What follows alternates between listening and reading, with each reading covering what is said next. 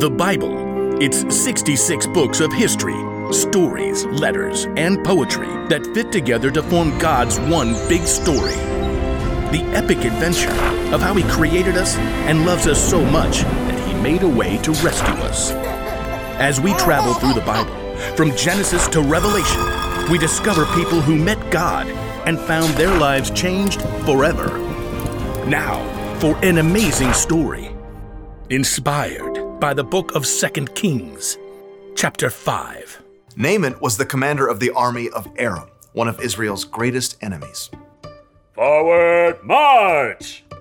Though Naaman was a wealthy man, he had one problem that no doctor could solve. He had a terrible skin disease. Make it go away. Then Naaman heard news of a prophet in Israel, Elisha, who might be able to help. But instead of going straight to Elisha, Naaman took rich gifts to the king of Israel, along with a letter from the king of his own land explaining how important he was.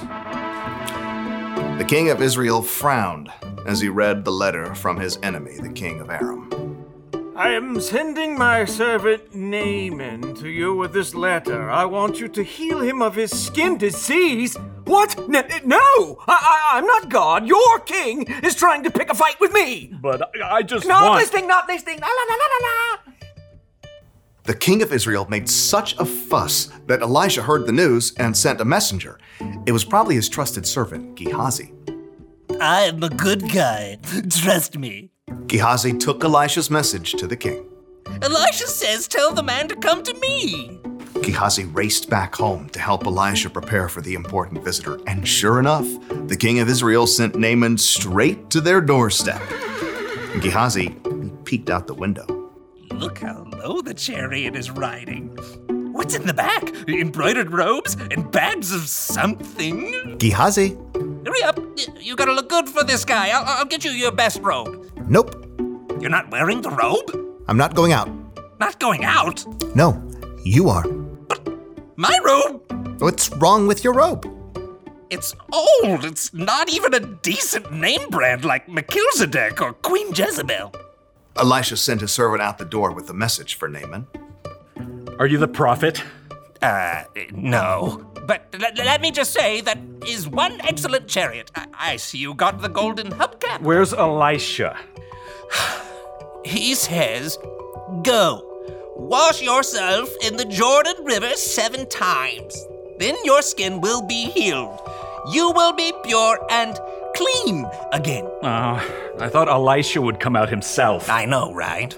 Look, can't he just say some words and wave his hand and, make me better? That's what I was thinking too. And the Jordan River? I mean, it's full of muck and tadpoles and... forget it. Naaman tore off, angry, but his servants convinced him to follow Elisha's instructions. Naaman dipped 7 times in the murky Jordan River, and when he rose from the water on his 7th time... What? His skin was perfectly clean. He was healed. Unbelievable. Naaman raced back to Elisha's home. This time, the prophet came outside along with Gehazi. Naaman marveled at his unmarked arms and hands. Now I know that there is no God anywhere except in Israel. Please take a gift from me. Gehazi inched closer to the chariot. He could see the richly colored robes hanging over the bags of gold and silver. Is that a genuine Melchizedek robe? Uh-huh, the real deal. Just have your servants unload around back and I'll... Nope. I serve the Lord. You can be sure that He lives. And you can be just as sure that I won't accept a gift from you. What? Please, I'm begging you. He's begging you, Elisha. But Elisha still refused to take a single coin from Naaman and send him away in peace. Elisha went back inside, leaving Gehazi speechless on the doorstep. What? No. Seriously? Gehazi could still see the dust kicked up by the horse's hooves. Elijah should have taken something. If he didn't want it, he could have just given it to me. With that, Gehazi took off running down the road. His arms pumped and his sandals flapped as he crested the hill and came up alongside the chariot. Naaman pulled it to a halt. Is everything all right? It's fine. Fine. My master sent me to say that 2 young prophets have come to visit. Yeah, that's it.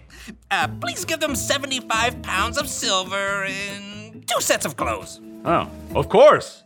Take twice as much.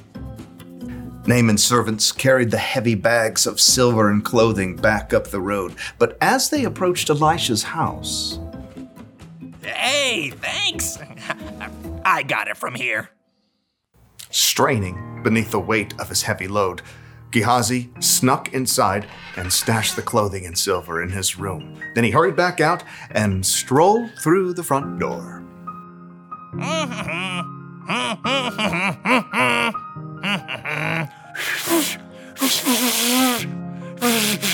Can't whistle. Elisha studied him with sharp eyes. Where have you been? Who? Me? I didn't go anywhere. Didn't my spirit go with you? I know Naaman greeted you. I know you took money and clothes. I was just being nice to the horses, making their load lighter. You and your family after you will have Naaman's skin disease. But then I can't wear my new robes. Sure enough, Gehazi's skin was soon covered with sores, just like Naaman's was. Gehazi's lie had won him some new clothes, but it had cost him Elisha's trust and a full and healthy life.